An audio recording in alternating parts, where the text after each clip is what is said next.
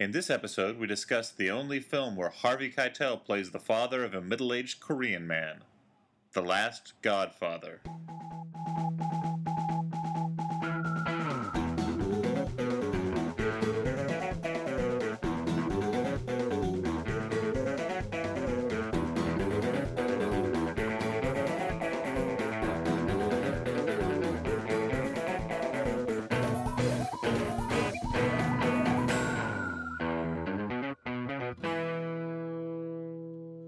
Hey everyone, and welcome to the Flophouse. I'm Dan McCoy. My name is Elliot Kalin. And I'm the house cat. No, that's not true. Is that 100% not true? What is that? Is that? I just thought I was filling in. So. No. Well, you're filling in as yourself. Oh, okay. And I'm Al Madrigal. That's right, ladies and gentlemen.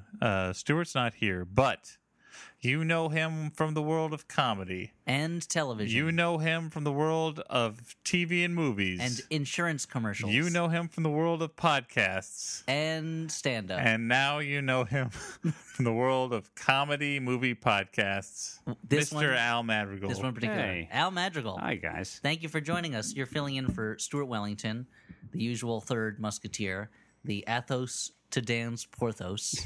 Okay. And today you're our Aramis. And I feel like I didn't think when we were talking about this whole. Was it what is he? He's the house cat, or Yeah, is it there is a house cat. There's the There's a Flophouse. free-floating entity, Flophouse. sort of a The trickster Flophouse has spirit. Flophouse house cat? Yeah, the Native Americans refer to him as Coyote. Yeah. He's kind of a party dude who's a cat. He chimes in every now and He's then. the original party animal, Yeah, other than the other party animals that preceded him. yeah. I just really thought I would be able to chime in every now and then. No, with well, the- we want you to no. talk as I want you as to talk you. as a human we appreciate- being with feelings and opinions about things. And words that are not just meow sounds like that. Oh, God. It's a great house cat. pretty you good. are enraging the fans right now. The fans are so mad. I think the They're fans up in will arms. demand that I come back, and Stuart will no longer be involved with the Oh, podcast. wow. man, you. You are thrown down the gauntlet, the floplet. But was Stuart ever in a bad movie? Did he ever? No. Oh, that's true. No, he wasn't. Al was regaling us on our subway ride here. Come on, the glamour on our limo ride here. Okay. Yeah, that's right. With tales of, Getting a call the day before shooting, and And what was the movie you were in? It was with Christian Slater. Lies and Illusions with Cuba Gooding Jr. and Christian Slater. Wow, in that order. Oscar winner. Actually, I think Christian Slater got top billing. Oscar winner Christian Slater Yep. and Pulitzer Prize winner Cuba Gooding Jr. Yeah. Or is it Cuba Gooding Jr.? Cuba. Cuba? I believe he prefers Cuba. Okay. Like Where scuba. I was also, and the wardrobe, every bit of wardrobe in that movie is item that Christian Slater refused to wear. And I was saying, I like to think that it's like a tutu, butterfly wings, pajamas. It's like he made- refused with good reason. ill-fitting dress shirts, maybe like a pastel mint green. No one would ever. And then Madras some- shorts. This doesn't make Yeah. sense. This is in Alaska. I don't get it, guys. Not too far off. We were in Spokane, Washington, filming. That's where all the best movies are filmed. Oh yeah, because it looks like everywhere. Yeah. And Spokane is doubles for a lot of places. we also they sent me the script in final draft and said, "Go for it." I think it's those words. Go like, for it, like rewrite it. please. Like, we are fresh out of ideas. We're just going to farm this out to all of you. We're going to crowdsource this. I like to think of Christian Slater now, like hunched over the computer, like, all right, what do we do with this? Okay, Act 3 problems. Let's fix it. I guarantee you that he did not look at the script until day of. Do you think he knew he was in a movie, or was it like Bowfinger? Now, he knew very well what he was doing because he pulled me aside and said, "Al, this is let me tell you what we're doing here. This is a cash grab. Old CG, all right? We're going to do this and pretend it never happened." Grizzled veteran Christian Slater. As if this was a crime you were committing somewhere. Sure. No, and really did. I saw him look at his sides at some point and go, "All right, let's do it. I love that attitude. Yeah. All right, this is what you guys want to do. Let's go for it. I am 100% more forgiving of like the last 10 years in Christian Slater's career now that I've heard this And story. at some point, I think I was 20 also years. looking at my sides and like, it was going To make do sure my that we're lines. splitting from all the hilarity. Gonna do my lines, and he looked at me like, just what? Don't worry about that. And we were This isn't really one of those knowing your lines kind of movies. No, it is an improvised movie. That's it. And It's called Lies and Illusions. Lies and Illusions. Not Clive Barker's Lord of Illusions. No. And Tibor, the guy who directed it, you said Mansquito. He also... You had mentioned that he directed a movie called I Mansquito, believe which so. I've seen some of. I've got to... Or you said it was some kind of man Is that mosquito a movie. sci-fi original? I saw it on Sci-Fi. Mansquito? I think it might be a Sci-Fi original. No, I think that... Was that a theatrical the release? Mansquito people... Well, Mansquito fans, write in and correct us. All you skeet heads. Ooh, that sounds bad. I mean, like Mansquito then, of course, had the Vertigo comic series based off of that movie, and then there were a lot of ancillary properties. Where are you going with this? There was the Mansquito radio show. There Yeah, was Mansquito and the Mad Dog. Yeah. yeah. Wow, I That cannot sports believe show. I pulled up. Yeah, Tibor Takacs is the name of the So director. Italian. Yes, Hungarian, close. And I was in the right continent. yeah. And yeah, Mansquito, I believe. Let's see, Lies and Illusions. Some kind of untitled Tibor Fall Project. There he is. The Gate. Oh, The Gate. He made was The that? Gate? Was that with Johnny Depp? No. No, it's the Gate. The Gate's the one where they play the. 1986. I'm thinking of The Ninth Gate, I think. The Gate's the Canadian movie where they play the heavy metal record backwards and they open up a gate to hell. Oh, I don't know that one. Wow. How come hell always has gates? You'd think they'd have moved past that to just a door, nice door. Or What, like just a a nice door with all of history's greatest criminals down there? Well, I mean, a really big door. No. Like a big steel door. You gotta have a gate, a reinforced gate. A gate says to me, if you're a skinny enough villain, you can slip you need through a it. gate. You need a portcullis, maybe some sort of. See, I'm thinking Yeah. more like a fence. Here's like, something you don't see often. Hitler In could slip right through that. 1996, he directed one episode of Sabrina the Teenage Witch, which is hard to do. Just one.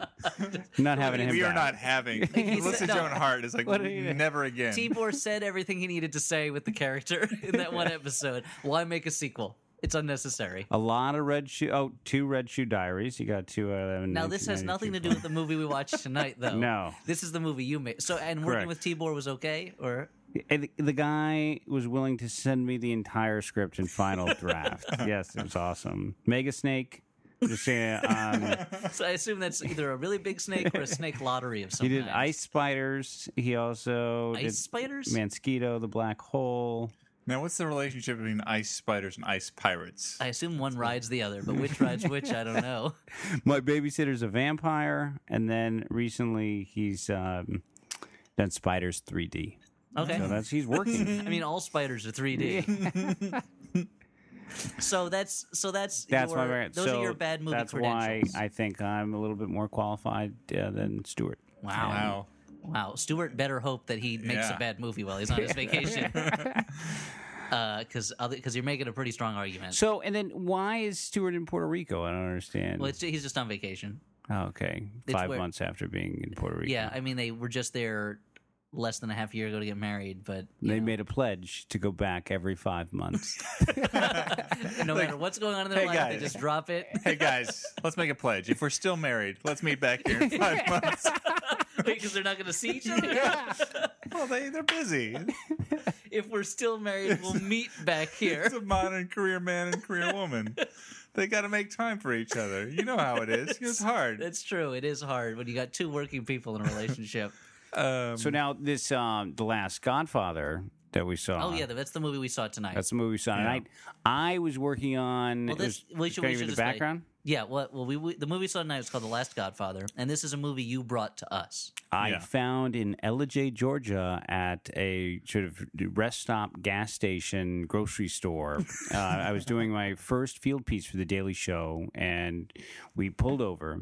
and shot some bad scene that was never used in the field piece. I was interviewing the #1 Mitt Romney fan, and we found that this was one a funny guy. piece. Yeah, He was very enthusiastic. Joe guy. McCutcheon. If you want to go back at thedailyshow.com and look this up, this great character that I think we're going to meet up with him at the convention. That would be awesome. He is the nicest man. He's actually since then butt called us while he was taking a dump. To thank us again. Calls. Wait, how do you? I can understand butt calling someone when your like pants are fully up, but when they're down, it seems like He it's must harder have to dropped it. I'm sure he dropped it. drop Called. with such force. Yeah, that it hit the dial. dial. He needed to go. Yeah. He propelled those pants away from him. Sweet man. But we found him in Ellijay, Georgia. When we're shooting some sort of background stuff, I came across a movie rack, and thinking that remembering that you guys did this podcast, I was going through it. Now I found The Last Godfather that I'd heard about, and I'll tell you the backstory on it. But I found different versions. I found a $3, a $4 version, and a $5. So the same movie in 3 different editions. Yeah. Correct. When there was Price to move. with a $1 difference per disc. And so the question I have is, are they thinking someone's going to see the $5 and be like, that's a little much, and then see the $3 and that suddenly seems like a bargain to but them? this one Or- is just right. Or do they see the $3 and they're like, well, I don't want to seem like a cheapskate. yeah, I guess I'll what's get this the guy gonna think of $4. me? The clerk knows me. I come in here all the time to buy my Yeah. groceries. Sure. And I don't want him to think I'm a cheapskate. I don't want to get the $3. I might as well get the $4, but at that point, it's just $1 Yeah, I'm difference. screwing around with this dollar.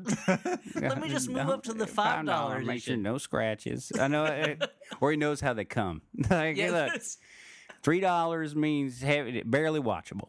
Okay, for the $2 extra, you get a nice clean film. and or maybe the $3 movie at 40 minutes in, it just cuts off. Yeah. And then the text just comes up on screen for more. Put in $1. Well, we're recording this on May Day, and I can only assume that the $3 version is for your Occupy Wall Street types, and that the $5 version is for the 1%. That's their version of The Last Godfather. That is the income inequality gap right now. Yeah. Is $2. So bought the high end version, and we appreciate it, yeah. It delivered drove this like to a you dream. guys. Yeah. Crystal clear, picture and sound. Yeah. Really the Amazing. way the movie was meant to be seen, which is ironic since the movie was not meant to be seen. No.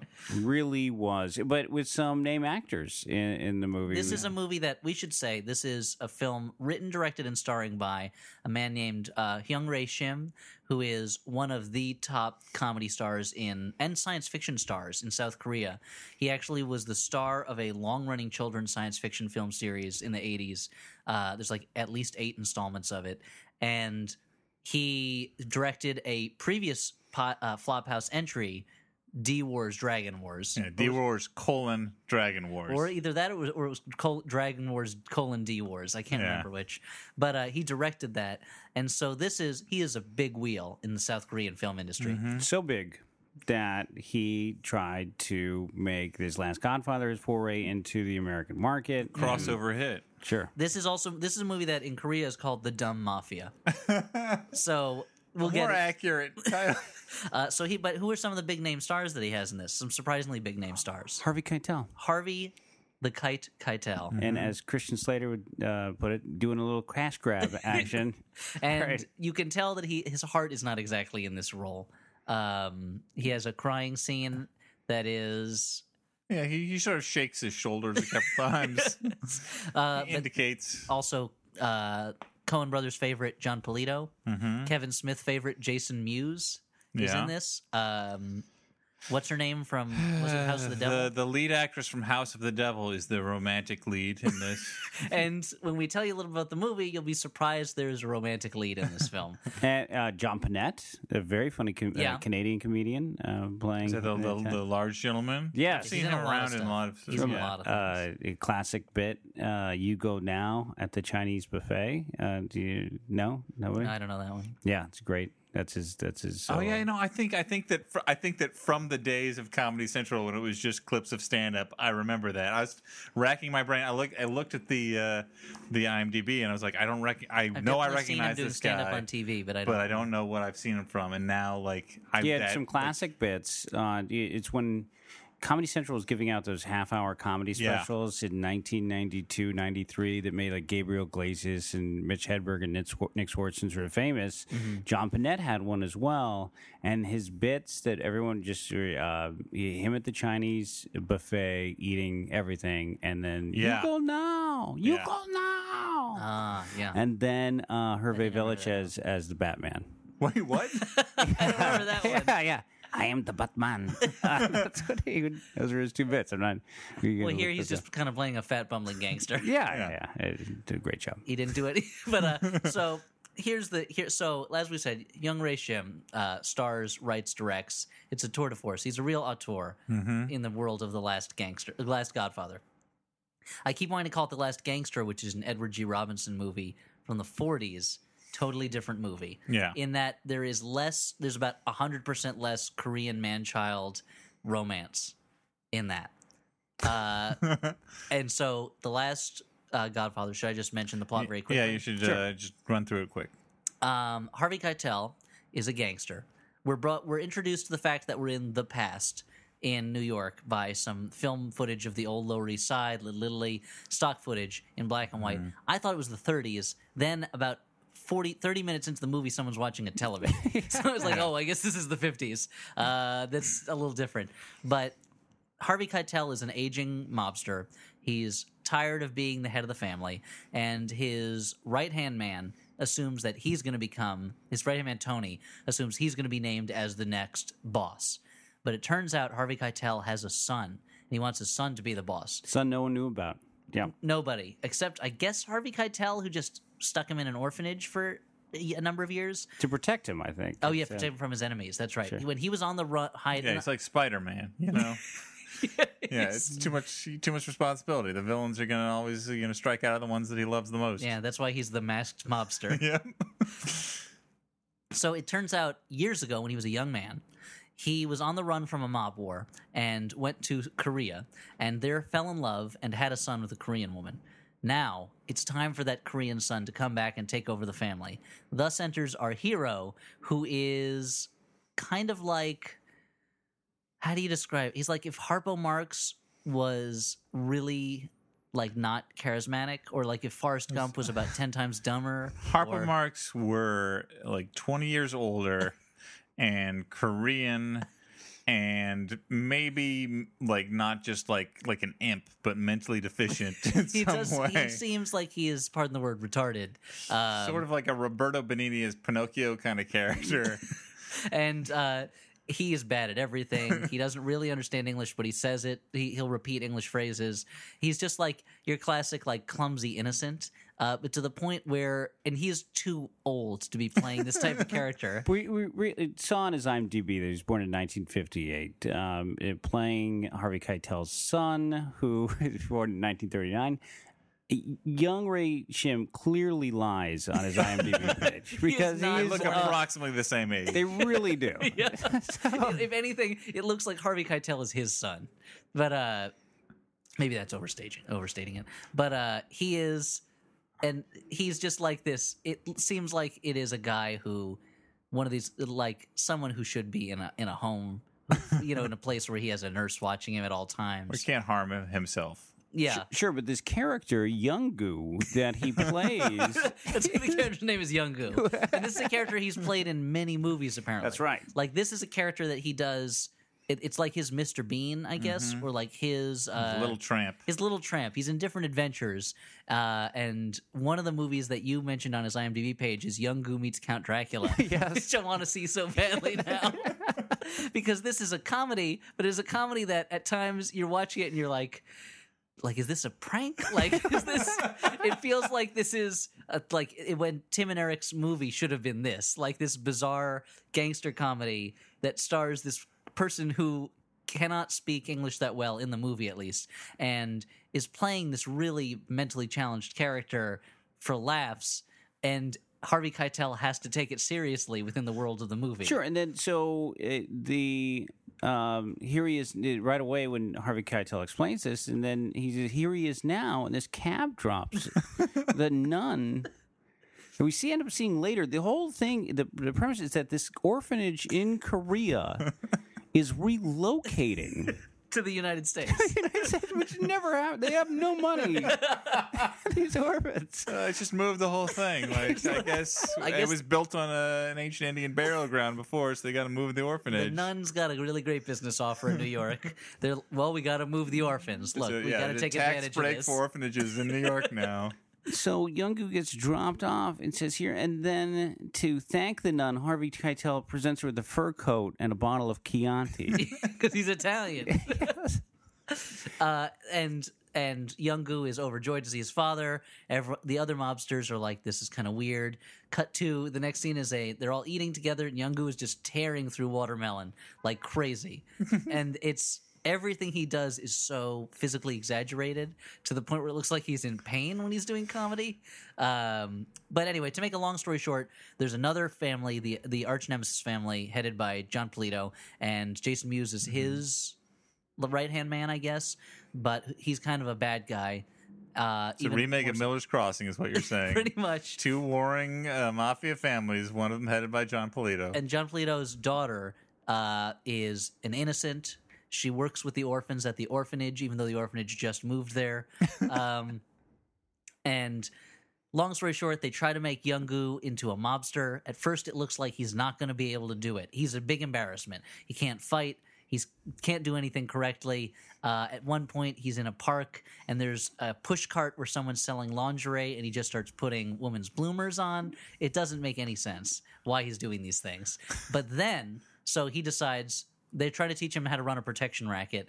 They try to teach him how to torture a guy. They try to teach him, like, this is, by the way, this is the hero of the movie, the childlike innocent. And the movie is supposed to make you, like, wish, like, oh, Young-gu, you got to learn how to be a mobster. Come on. Shoot the guy, Young-gu. I mean, come on. It's not like these are good mobsters or something like that. Like they have a protection racket. He's supposed to shoot a guy at one point. But things aren't working out.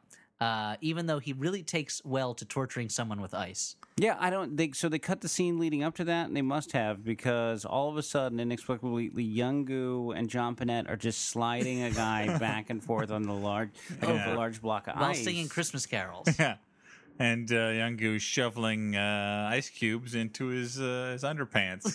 And into the guy's underpants. It seemed effective, but it seemed like an effective method of torture. Yeah, he did not like it. That's who would. Young-gu has a flair for sadism. Yeah, flair for pain. Yep. He's like a child. But Young-gu falls in love with the daughter of the opposite guy. Things are not looking good for him. It looks like he's not cut out for this mob life. Then he snaps.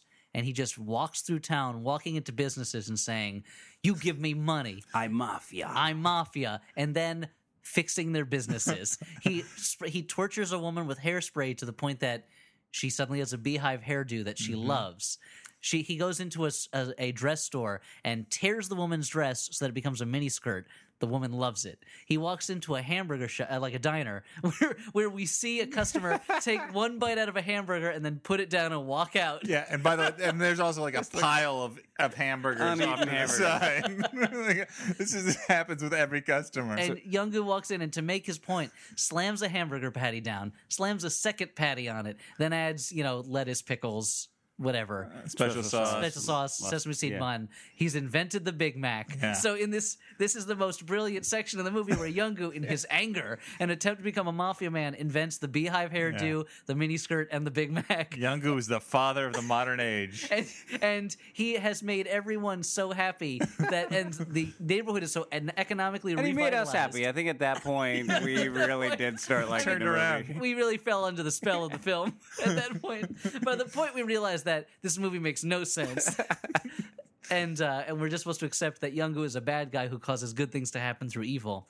Anyway, so the neighborhood is economically revitalized to the point that Young-gu is a hero. When he and his father walk through town, people just press things into their hands. Food, wine, bananas. Marinara sauce. At one point, there's just a woman waiting for him, and extra is standing He's down the block. There's an extra already out set with marinara sauce, just ready to hand him. It's good. It's well directed. Yes. Is what you're saying. Everything's natural. Young Ray Shim. Auteur. Korea's master. Let's just call him Korea's Steven Spielberg. Yeah. It's all we know. It's true. After that, there's a lot of gangster double crossing. Jason Mewes. Jason Mewes wants to sell out his boss. He tries to make a deal with the lieutenant, with Harvey Keitel's lieutenant, who you think might take him up on it. He thought he was going to get this big job, and now he's been passed over in favor of, let's face it, a retarded guy. And then he says no. He has loyalty, and young Gu saves him, rescues him from being kidnapped. Everyone's friends.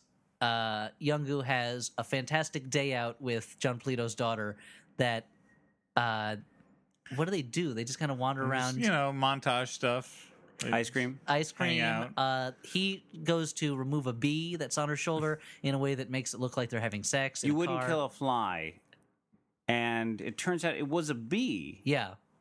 Yeah. And at the end, she said, "Oh, you really wouldn't kill a fly? Like then that was a fly." So they end up. It looks like that was the big problem with the movie. Yeah. She said fly, The but it was a script girl bee. should have been fired Clearly for a that bee. one. This was an Ladies A+ and gentlemen film of the jury, until that moment. are we to believe this is supposed to be some sort of striped fly? But they're being followed by Jason Mewes and his little gang, his brother, and they see Young Gu all over Nancy. Yeah, Nancy is the daughter, in a way that makes it look like he's just right in broad daylight in the front seat of the car, just going at her. And this happens for about a second, and then one of the gangsters goes, "That's stamina," but like it makes you wonder what this guy's home life is like. He can barely keep it up for like a second, Yeah. Two seconds of dry humping, and that's it. Apparently, that's stamina, guys. Am I right? What? No, it's the 50s. But I wonder what it was like for the actress playing Nancy to have to play these romantic scenes with this bizarre character who's being played by a South Korean man who says he's in his 50s, but is possibly older, and who is also directing the scene.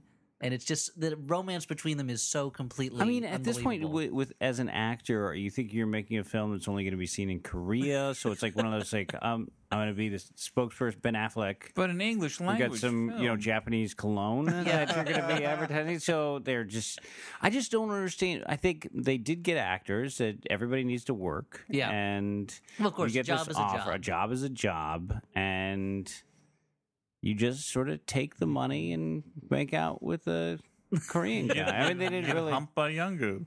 It's the old Like, she's going Hollywood adage. Yeah. She's sure. going through the script, and when I read exterior car, Nancy is humped by Young-gu. It didn't quite hit me physically what was going to happen in the scene. So okay, there's double crossing, triple crossing. Jason Mewes is on a rampage. He arranges it so it looks like Harvey Keitel kidnapped Nancy, leading to both sides of the mafia battle war. Like a face-off. Face off in the the same middle of the street. Tommy guns everywhere.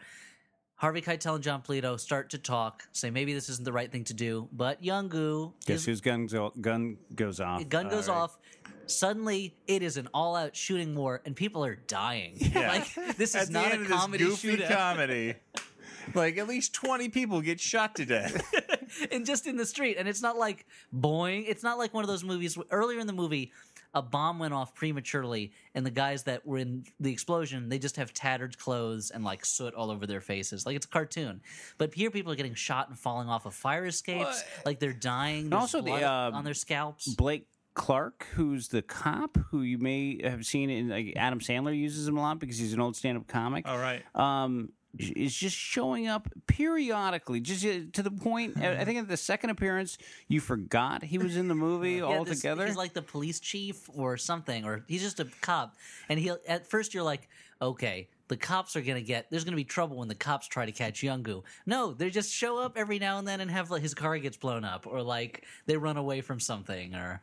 Yeah, and at the end they show up for one last time, and all the mafia cock their guns and they run away, and that's the last we see of the cops. I think they're trying to establish this is a city without law. Mm-hmm. This is what happens without a firm hand to keep the criminal element in check. But the other thing about like all these people dying at the end of this movie is like, this is not a dark comedy. Like if this was like if this was a dark comedy. I would laugh if like the hero accidentally sets off a bloodbath and then like, okay, this shocks me into laughter. No, this is like a goofy comedy with like, as you say, boing sound effects and stuff. And then at the end, it's like, well, okay, this guy caused everyone to die. Yeah, he killed everyone, and Young-gu was just left standing. Yeah, that would be a. He's the last Godfather. Yeah, but no, he doesn't kill everybody. Oh, I get it. He saves Harvey Keitel's life, thus showing Harvey Keitel the error of his ways in having a gunfight. They call an end to the gunfight. Nancy shows up. She's been saved, and Harvey Keitel and John Polito were like, you're right, we shouldn't fight each other. We should work together like real mobsters do. And Jason Mewes is mad at Young-gu and challenges him to a duel, I guess, like a face-off, except they're 5 feet away. Just they're so close to each other. There's no way either one can miss when they shoot. And Jason Mewes, for it feels like about 30 minutes, twirls his gun on his fingers. I still don't understand what that was. And it's not, I mean, he clearly has not practiced this either. Like, he can twirl his gun on a finger as well as I would say the three of us can twirl his gun. Not as well as Young-gu, because Young-gu tries it and he can't do it. But it's like you and me, we're going to shoot each other. Okay, let me do some gun tricks first. And then Young-gu tries to do the gun trick and shoves the gun right into his fly. So that's classic Young-gu, by the way. There's a lot of bits in this movie that feel like classic Young-gu. Yeah. He tries to pick up his hat, but he keeps kicking it by accident. Yep. He does a little dance, and then he falls over a trash can. It's a movie built around settings where, like, so they go in. They're in the weight room at one point. Yeah, weight room. There's a self-defense class. The brazier stand is classic Young-gu. Yeah, classic Young-gu. Young-gu was this is my breakout movie. I'm doing all my classic This is material. time for the hits. The best of Young-gu, yeah. But then he says, okay, on the count of 5, we're going to shoot each other, okay? So on the count of 5, and Young-gu shoots him. And he goes, what did you do that for? You said 5. You say 5. I said, count of 5. Bang, shoots him again. Why'd you do that? You say 5. I said count of 5. No, shoots him 5 a third time, and that's the end of the gunfight. And Jason Mewes has the best line of the whole movie, which is he's just lost everything. Everyone knows he betrayed his godfather. He's probably going to get killed. He's just been shot a couple times by Young-gu, and he goes, he's so stupid.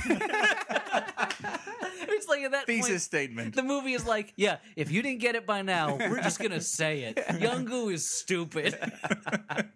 Just in case there's anyone in the audience, look, we got to wrap this movie up. Just in case anyone did not get the point, let's just stop being subtle, okay? And everyone's happy. Young-gu is going to be the new Godfather. The two crime bosses are going to divide up the city between them and be the lords of vice in New York. You take the judges, I'll take the wharf. They're divided. They literally are dividing at the final at like a scene. garden party. Yeah. And but also as part of this, they've signed over their personal assets to Young-gu, which makes no sense. And Young-gu takes all that money and gives it to the orphanage, and then he and Nancy drive off into the orphanage that is so wealthy they have relocated from Seoul, Korea. They are an international. They're a global orphanage, but they don't have any money. But then I also I love the last line in the movie, which is something like, "Oh, we're happy now, but not until my dad catches us," or something like that. Then he goes, "But when my dad catches us," and because that's the sound of putting your finger across your throat. Yeah, and it's like, "Oh, Young-gu, you're gonna get killed." But we didn't mention there's a lot of upsetting scenes in this. Oh no, well we can circle back now that we've kind of laid out the. This is a movie that you left the DVD case, Al, on my desk with a note saying, found this in a gas station. Enjoy. And from the cover, I was like, this is going to be a stupid comedy. But I had no idea what a transcendently stupid comedy it was going to be in terms of like at times. It felt like the movie was playing this triple game of okay, this is a really shitty comedy, but we know it's a shitty comedy and we're doing it on purpose, but maybe we don't, but we are.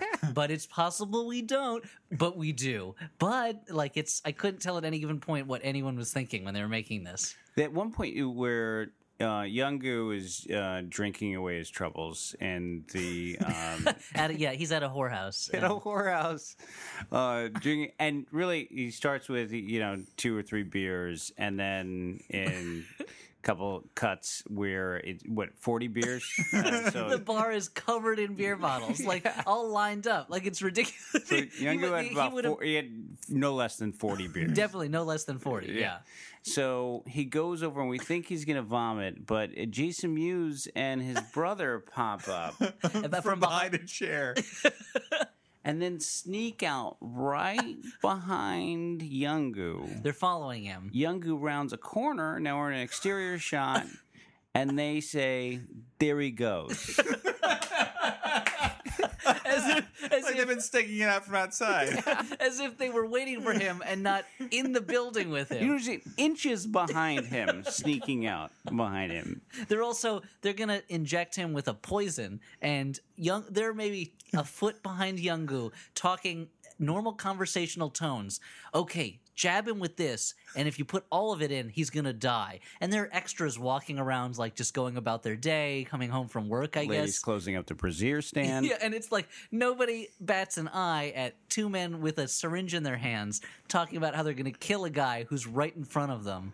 But also, when the guy is about to kill him, he every time he does it, he does the biggest wind up before putting it, and then he stopped because Young-gu, of course, looks around. But it's as if someone today was doing a parody of an Abbott and Costello routine, they would do that. They would do like, okay, I'm gonna do it right now in just another. Whoa! Okay, I just scratching my ear. Nothing on here. Oh, right, just okay. Gonna put it right in and. It is. These are not good gangsters. They're not good at what they do. But I would mention it's just there's something about Young-gu is the lovable hero, and in the course of this movie, we see him bully 3 shop owners with violence. He steals pennies from children. That's true. And threatens them with a gun. He tortures a man with a block of ice. He hits I don't know how many people with a baseball bat in the head, and also lifts up maybe the worst choreographed scene of all time. This baseball the slowest. Yeah, just nothing. They couldn't even do anything to speed it up. They didn't rehearse. Everything is like one take in this film. And that take goes on a long time. This is the scene where he's supposed to be taught self-defense. So they're gonna go at him with baseball bats, and he's gonna defend himself. And yeah, they just end up hitting each other with baseball bats for a long time. Oh, I thought you were talking about the scene where Young-gu saves. Oh yeah, he hits a lot of people with baseball bats in that one too. Yeah. Well, and it's another one, where it's like everyone's moving slow. It's like the whole thing was shot underwater. Like there's no urgency. Where's the urgency, Young-gu? One thing I like about this movie is most comedies have like that, logic. Well, some sense that's of sort reality? of what I'm going with this. Like most comedies have some thin pretext for their comedy set piece. This movie takes away any motivation for like a comedy thing happening. Like when he's in the park, there's a scene, where Young-gu's sitting in the park and he looks over and there's a brassiere cart in the park. There's a for some reason in the park there's a cart selling ladies' undergarments, which he goes over and he's like, ooh, he looking pokes at all the cups. the He bra. pokes every cup. As if there might be a boob hidden in one. Yeah. And then he finds a big bra at one point and goes, oh, too big. And then he takes some undergarments, They're like bloomers or something. Yeah, bloomers, and he just puts them on. And there's no reason that he would do that. Well, he's curious. He's the eternal child. It's going to make a funny fight scene for him to save Nancy. When he saves Nancy from a when he has kidnapper. to fight, he does not have his full range of motion because he has bloomers half on and half off. He also has a secret weapon, which I have to assume is a Young-gu trademark, which is that his shoes smell bad. And so he knocks people out with his smelly shoes. He wakes people up with his smelly shoes. Yeah. They take life. He's like they give life. It is an elixir. He it's a superpower. He's the shoes. And he never really makes great use of them, but those smelly shoes, they're in there. He does a lot of He just does dumb stuff.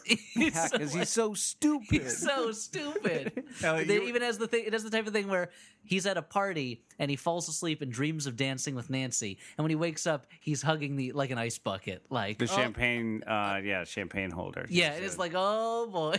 Elliot, you were quite taken with just the way he walked in one scene. There's a scene where he just goes to answer the phone, and he's just got this big grin on his face, and he's just jauntily walking up to the phone, swinging his arms back and forth like a cartoon mouse or something. Like it's just these things that he is a might walking as well be cartoon. wearing shorts with great big buttons on them at that point. But written by Young Ray Shim. Young Ray Shim, directed by Young Ray Shim, and starring Young Ray Shim as Young Goo. I mean, you can't say that this wasn't his vision up there on screen. It's all up there. Yeah. But, I mean, budget for something like this. I have to assume $400-500 million. I think between 6 and 10. I could see that, yeah. I think. Well, I mean, I assume it was funded with Korean money, that he could go to the people who usually make his movies. But Lionsgate did the distribution. Is that? They did appear to only have one city block that they could work with. But that was a big big set. Like they had. Yeah, that's at Fox. I think they're using Fox or Universal for that. Is that what you have you seen those sets? Yeah, there's a big New York street at Fox. I'm pretty sure that was Fox. Is that a painted background? They had a lot of just obviously painted backgrounds. It looked like this Kincaid, where it was. I've never seen, because usually they put them so far in the distance that maybe there's like this is like a stage play. Yeah, like these were just flats. It really did look like it was some scenes were done on the stage, but they were. But so, it was like a cheap-looking, expensive-looking movie, or an expensive-looking, cheap movie. You know. I mean, the way it was lit at some points. I mean, when they were outside and how bright the actors were during the tomato scene. Oh, the famous tomato scene. Yeah. Well, that's the other thing is like. Harvey Keitel's character is so much supposed to be Don Corleone, obviously. Like, he dresses like him, his office looks like it. And so, like, well, The Godfather had a scene where he's in a garden, so we're going to have to put him in a garden. So they're just like... A container garden. Where they actually got... They rented this house with grounds, and I feel like they shot for 2 weeks, and they spent $6 million, and maybe... $3 million went to the actors because I gotta say, to get Keitel, that's going to cost money. Yeah, I think he gets this offer, and it's for $1 million or $750 because he needs that name to sell this. If this is going to be, but I mean, maybe everybody else. I'm telling you, for Lies and Illusions, I was paid $5,000, and that's for how many weeks' work? I did. I worked for 3 weeks, and I flew back and forth from LA to Spokane. Is that even like Actors Guild scale? I mean, what is that? No, this is a non-union job. This was this was a scab job. Books. Yeah, scab job. They paid him not even in cash. They paid him in scabs. They paid. Wow, that's disgusting. Just a briefcase full of scabs. They paid him in gift certificates. That's how off the books it was. And but I had to think that Christian Slater was making $1 million or at least $500,000. That's where all the money's going. I know their budget for that was, I think it was about $4 million. And I mean, they had a crew that they definitely were on some sort of lot shooting. Those locations aren't cheap. This looked like, I mean, it didn't look like an amateurish film. This one, it looked like a poorly made film, but like by professionals, you know. And you're saying for 2 weeks it was the number one movie in Korea? Actually, yeah. This was the number one movie in South Korea for 2 weeks. Let me pull up my Last Godfather facts here. I think, like I said, I think it's known as Dumb Mafia. It's logging into his Last Godfather app on his phone. For the first 2 weeks of 2011, so the weekend of January 2nd, the weekend of January 9th of last year, number one movie at the box office. This is other movies that were number one at the box office. So Megamind, number one at the box office in Korea for 1 week. Wow. You had 2 weeks of The Last Godfather, then 1 week of Megamind, 3 weeks of something called Detective K. Battle Los Angeles, number one for 2 weeks. King's Speech, number one for 1 week. So Last Godfather's hold on the Korean box office was longer than King's Megamind? Speech, Thor, Megamind, Fast Five. Of course, then there's Kung Fu Panda 2, which was number 1 for 4 weeks. And is there a way to bigger go hit than some sort Pirates of of the like box office mojo type of thing and figure out what they did in terms of money on this thing? Well, it says admissions, so I don't know if that's money or if it's ticket numbers. But this was not a direct to video in South Korea. This was a big hit.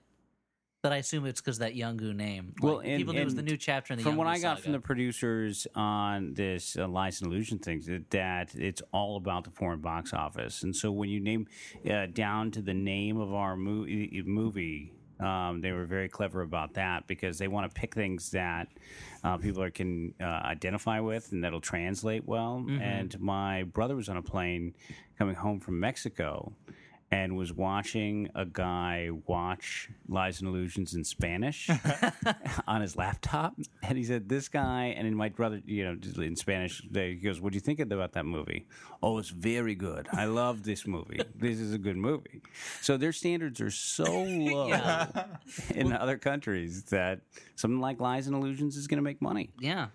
And Young-gu's going to be funny.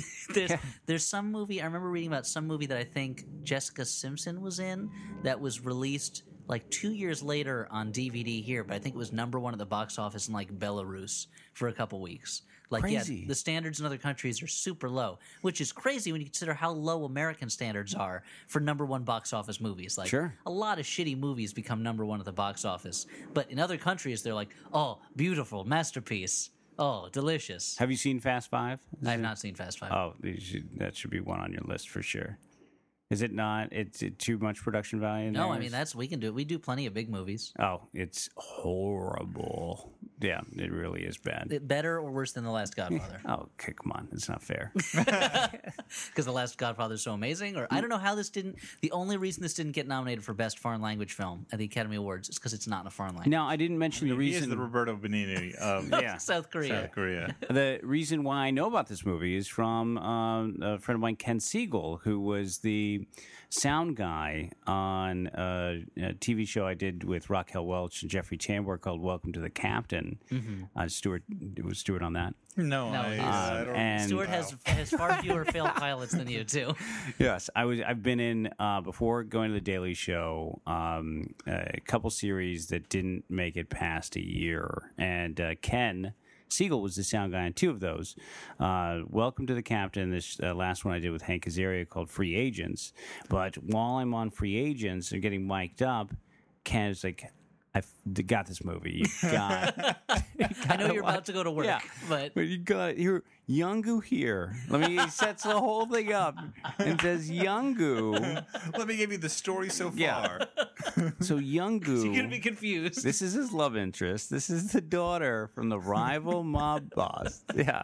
They're going to an orphanage and watch Young-gu hand out women's clothing to the boys. That's right. There's a scene where they because she's a charity person. She goes to the orphanage and he goes with her and he's got a box that just says like orphan donations on it or something like that. And he's handing out high-heeled shoes, a dress to the boys, and runs out of toys. So he starts giving his clothing to the kids, including the famous smelly shoes, which means you're then gifted with the image of Young-gu in just boxers and a bow tie, like trying to cover right. himself with balloons because he's bashful. And Giving a coy look as he puts a helium balloon in front of his crotch. and Nancy's reaction to this is like, oh, Young-gu, Young-gu. you're adorable. Daddy, he's sweet. You don't understand. That's the thing. I don't want you hanging around with that Korean boy. It's a good Polito. Oh, thanks. He was in my voiceover agency. I used to see him all the time. Oh, really? Yeah. How you doing? He lost a lot of weight at one point. Yeah, you know what? He would bring. I think he'd bring his. Somebody would bring a kid in to the way we Toledo Polito. Toledo Polito. That's right. Hey Toledo, sit right here. Don't make any noise. I'm gonna go do a couple spots. Okay, Dad. Just a higher pitched, gravelly voice. Okay, Dad. That's right, Toledo. Kid really needs to stop smoking. No, that's the Polito way. So, Yeah, he Ken recommended this movie. He just this is dedicated to Ken Siegel. Ken Siegel, it turns out, sound guy in Reservoir Dogs. We just looked at it. Malcolm. Yeah, I know he an did Malcolm in the amazing Middle. resume. He did the entire run of Malcolm in the Middle. But I Love You, Man, and just recently the 5-Year Engagement. Oh, so this is a guy who knows. So this is not like Knows movies. He's not some guy from nowhere. No, Ken This is a Siegel. guy who found a place in his professional heart. And I'm going to send this to The Last Ken. Godfather. Would be so happy to hear that we're doing this. Yeah, it's- You're spreading the gospel of The Last Godfather. and Young Ray Shim. and the genius that is Young Ray Shim, So who is very celebrated in South Korea. But I don't know. We're running. We long should right close the book on this. We usually close the bad movie discussion part by saying our final judgments, saying whether this is a good bad movie, a bad movie, or a movie we actually kind of liked, and we just go around the horn. Elliot, what do you say? Good bad movie, I gotta Yeah? say. And to the point that I kind of liked it because I could not understand what was like. It baffled me so much. But there's something about just taking a very rote, stupid comedy and dropping in a character who is totally Just baffling. and extreme. And I don't know what anyone was thinking. That I enjoyed it actually. I thought it was going to be a bad movie, and I was thinking bad movie right up into the scene where, and I think this was a turning point for all of us, when young Goo changed the world. when he brought about the modern Of course age. it is true. Yeah, no, I agree. This is a It was good. like suddenly it became an episode of Mad Men. Yeah. This is a good bad movie. This is a movie that, like, yeah, I straddle the line almost between kind of liking it too, because there's scenes where he busts out like such corny old comedy He's stealing tropes. material from like Buster Keaton. Yeah. Like And he doesn't do it well per se, but the fact that he's trying it all, I just really appreciate. I think it helps that I've never seen this guy in anything before, so I have to assume he's exactly like the character all the time, and he's just not even a character. Like he's just He's bumbled his way just into bumbled a movie his way career. to incredible success in the Korean film industry. All right. Well, we're gonna skip over the mailbag for a week and just go quickly. Oh, the house man. cat's cousin. We're gonna quickly go to the recommendations, movies that we saw recently, or maybe not so recently, that we liked and would recommend in lieu of watching a bad movie. I Although kind of want The to Last recommend The Last Godfather. Godfather is pretty good. So quickly, if we have things, Elliot, do you have something you want to recommend? Sure, I'll recommend. Speaking of bad movies, this is not a bad movie, but it's about bad movies. It's there's a documentary that Dan and I both watched recently, actually, that's on Netflix streaming at the moment called Popatopolis, which is about the director Jim Wynorski, who, if Roger Corman is the king of B movies, then Jim Wynorski is like a Grand Duke or maybe like a prince. He's directed a ton of really crappy or varying levels of crappy exploitation and B movies over the years. I mean, he did direct Chopping Mall, which is pretty great. Chopping Mall, which is a classic of B movies. He directed the Swamp Thing sequel. He directed a number of movies that are now shown late at night on Cinemax. And this is what this movie is about, which is he wants to make a movie in 3 days. This movie called The Witches of Brestwick, which is a softcore porn film. And he says, Seen it. Yeah. I'd be lying if I said I hadn't seen that movie before I saw this one. But his goal is to make it in 3 days, and he and the actors are going to live at a cabin together, the same cabin they're going to shoot the movie in, and they're going to shoot the film and finish all shooting in 3 days, and then he's going to sell this movie to cable.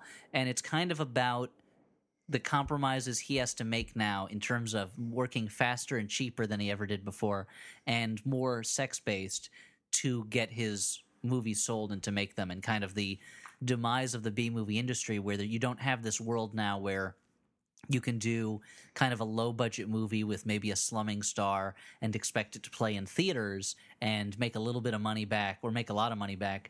Now you basically have a huge movie of, like $5 million or $10 million or up to 200, or you have these tiny budget movies for like $100,000 that are more and more just pornography.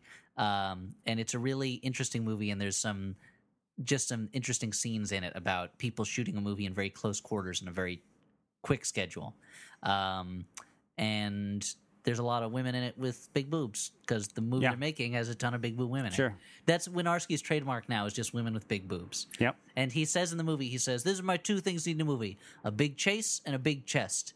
And this movie that they're making does not have a chase in it. So I think he goes Double overboard down on with the the chest. Exactly. Double D on the chest. I'm not sure. It's going to be a while for me to come. It took a while for this to happen, for me to come on, and it took Stuart to go to Puerto Rico. I'm going to tell two stories. You just think that Al deported Stuart.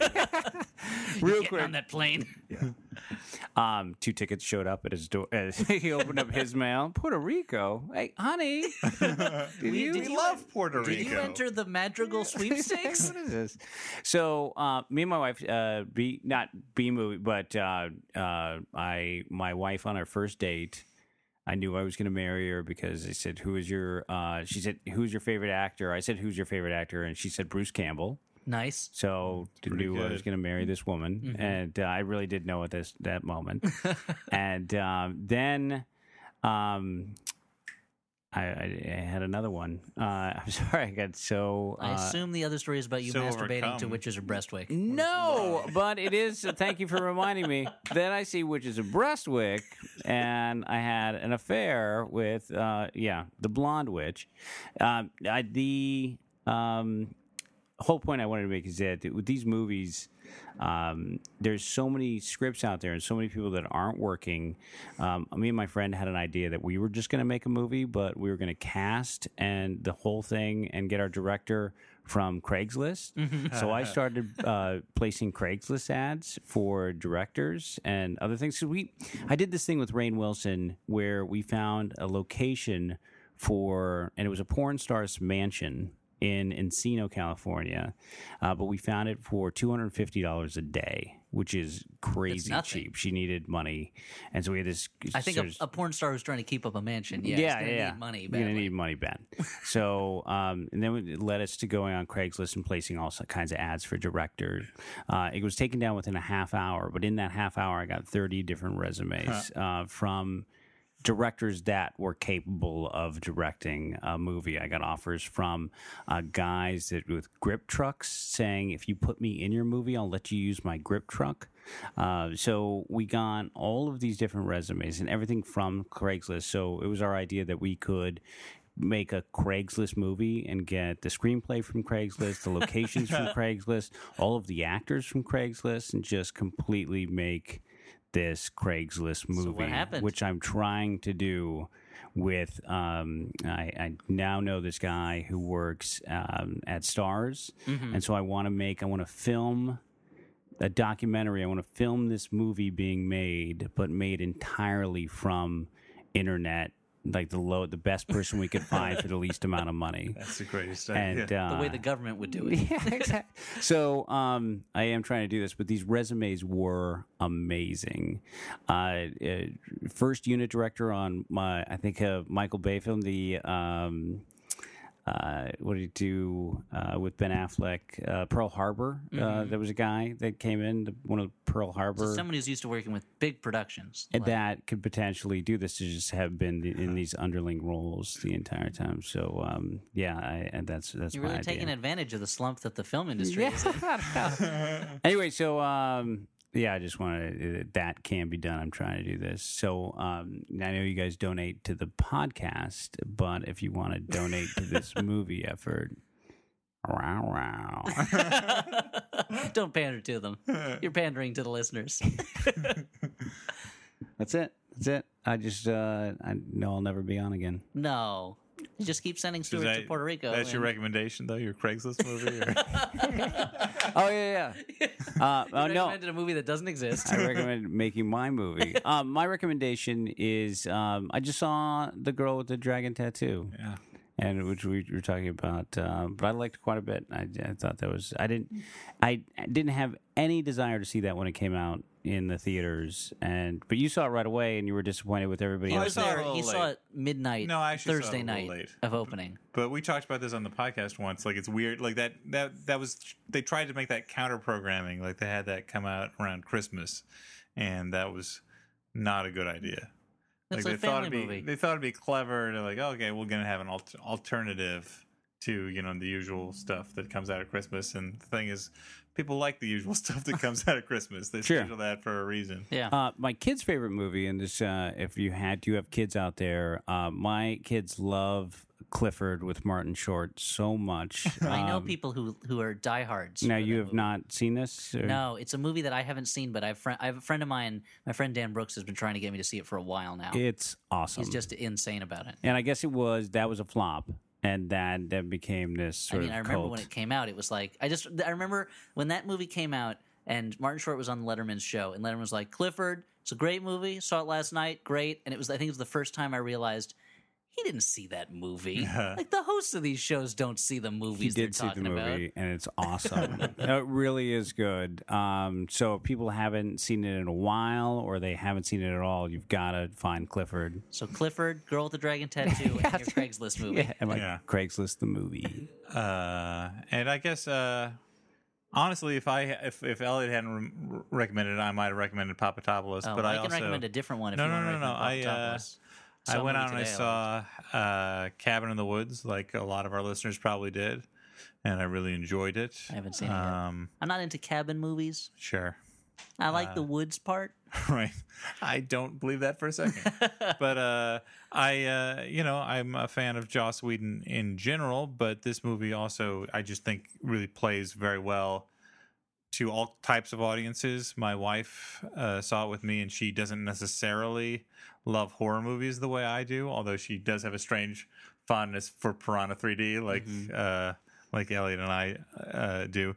But Saw it on my wedding day. yeah, it was great. The worst I could say about it would be that because it is such a sort of a deconstruction of horror movies, you don't necessarily get super emotionally involved with the characters, but it's very clever and very funny. And we were talking about on the subway over here on the subway.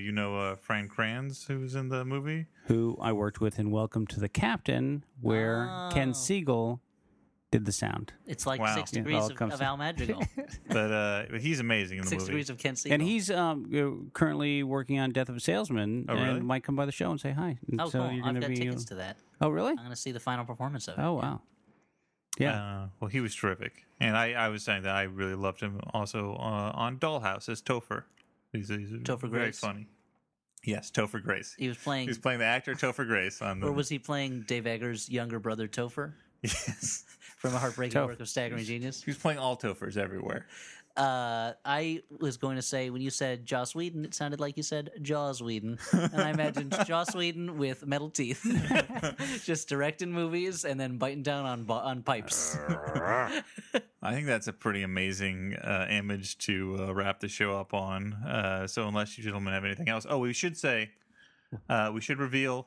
Should we reveal what the movie is going to be? Yeah, we did not do the trail of clues about what our live Flophouse movie would be because Look, we forgot. we're lazy and forgetful. Well, the last episode was our 100th episode, and in the excitement of Tango and Cash, we forgot to leave another true. In the excitement of Tango another Cash clue. and the tiredness of us being tired.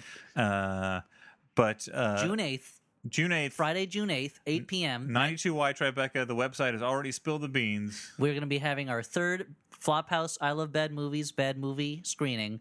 Live event. Live event, running commentary by the Floppers, us, and No Stewart. I will be there in his place. you have really, this is a real All About Eve situation. But the movie we're going to be showing is Quiet Cool, starring James Remar. This is an early 80s James Remar action, I'm going to say classic, about a New York City cop who plays by his own rules, who has to head out to the Pacific Northwest to stop some murderous pot growers. The pot grower henchmen all have different haircuts, Outtakes. And there's an opening scene for James Remar that involves a chase between a purse snatcher on roller skates and James Remar riding a motorcycle. And it's pretty awesome. And speaking of murder, there's a very good chance that I die leaving Dan's sketchy apartment. That's possible too. We should wrap this up so Al doesn't get stabbed on the way out. But quite cool. June 8th. For the Flophouse, I've been Dan McCoy. I'm Elliot Kalin. And I'm Al Madrigal. Al Madrigal. Did you forget? No, I wanted to do the cat thing. Oh, you can do it one more last time if you want. Just don't let Stuart know. This is our secret. Good night. No, just a sad one. I'm never going to do it again.